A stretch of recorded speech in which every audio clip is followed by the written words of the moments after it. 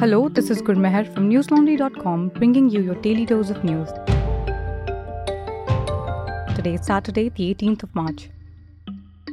Manish Kashyap, a YouTuber who was accused of spreading fake videos about alleged attacks on Bihari migrants in Tamil Nadu on social media, surrendered himself at Jagdishpur police station in West Champaran today. The Economic Offence Unit of Bihar and Bettiah police had frozen his bank accounts worth 42 lakh rupees, and he had been on the run for a week after an FIR was filed against him and others. EOU SP Sushil Kumar told the media that 6 teams of the Special Investigation Team had been searching for Manish at various locations and hideouts since the previous day. On the day of his surrender, the police had conducted a seizure of property at Mojalia PS, house of Kashyap. The misinformation on attacks on Bihari migrants in Tamil Nadu caused a huge uproar in the ongoing budget session of the Bihar Assembly. The opposition, led by Bharatiya Janata Party, accused Chief Minister Nitish Kumar and Deputy Chief Minister Tejasvi Yadav of being anti-Bihar. After an investigation by the EOU, it was discovered that most of the videos of the purported attacks were fake and fabricated.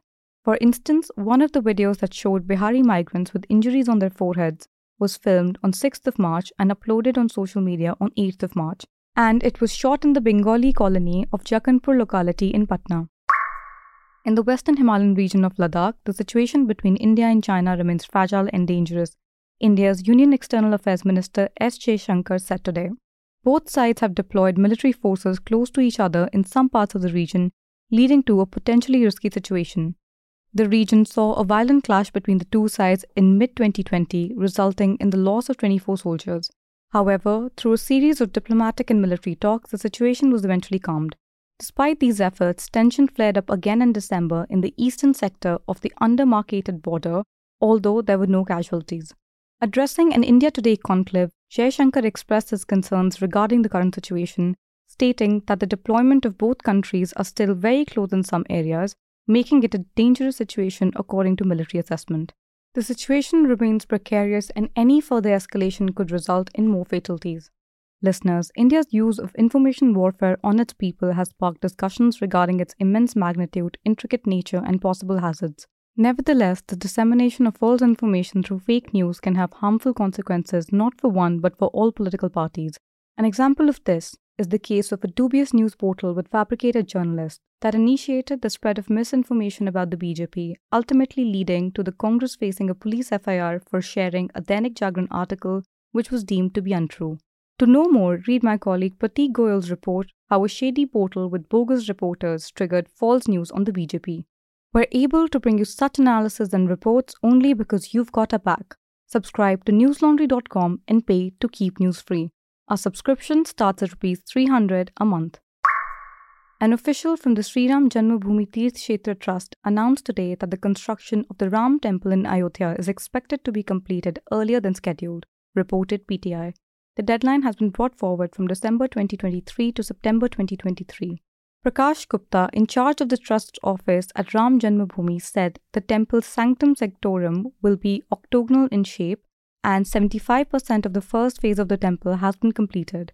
There are only 167 pillars left to be installed and the roof construction is set to begin between May and June.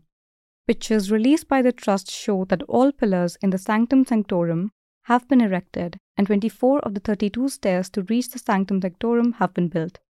Dr. Anil Mishra, a Trust member, confirmed that the construction work is progressing ahead of schedule and the work of carving about 200 beams of the roof of the Ram Temple has been done.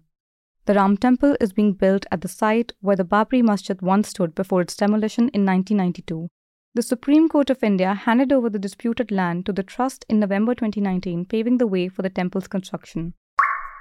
Today, Amritpal Singh, who claims to be a radical Sikh preacher, was reportedly targeted in a major crackdown by Punjab police, resulting in the detention of 6 of his associates.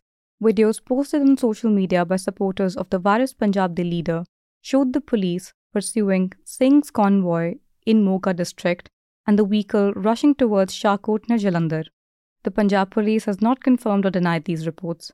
It is said that Singh, who sympathizes with Khalistan, was headed to Bathinda when the police attempted to intercept him near Mehtabpur village in Jalandhar.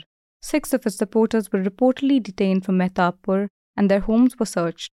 The phones of Singh's close aides were switched off. There's a kidnapping case registered against Singh at Anjala police station in Amritsar, but it is unknown whether any additional cases were lodged against him after his supporters allegedly stormed the Anjala police station on February 24th. The protesters had clashed with the police and broke into the police station, demonstrating against the arrest of one of Singh's associates. Imran Khan, the former Prime Minister of Pakistan, is scheduled to attend a court hearing today related to the Tosha Khana case. He is accused of hiding information about gifts in his asset declarations. The case was filed by the Election Commission of Pakistan after allegations that Khan sold gifts received during his time as Prime Minister. Despite previous attempts to arrest him for missing court dates, Khan is expected to appear before the additional district and sessions judge. At the time of recording this podcast, Khan had departed from his Lahore residence with fellow party members and was travelling to Islamabad for the hearing. Pakistani media reports alleged that one of the vehicles in his convoy was involved in an accident, causing it to overturn, as reported by ANI. Meanwhile, the court complex in G11 has reportedly increased security measures.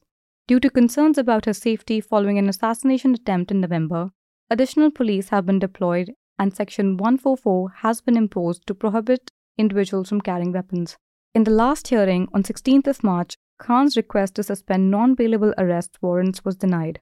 Still, the Islamabad High Court suspended them on 17th March, giving him the opportunity to appear before the trial court on 18th of March.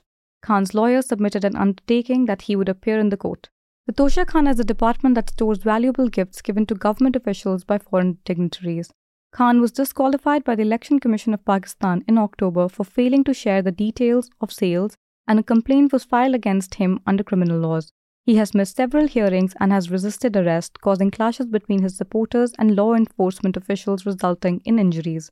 Shipping containers were placed outside his residence on court orders, and he assured the Lahore High Court that he was willing to appear before the judge handling his corruption case on 18th of March. That's all the news we have for you today. Have a good day or good night depending on where you're listening from. See you on Monday.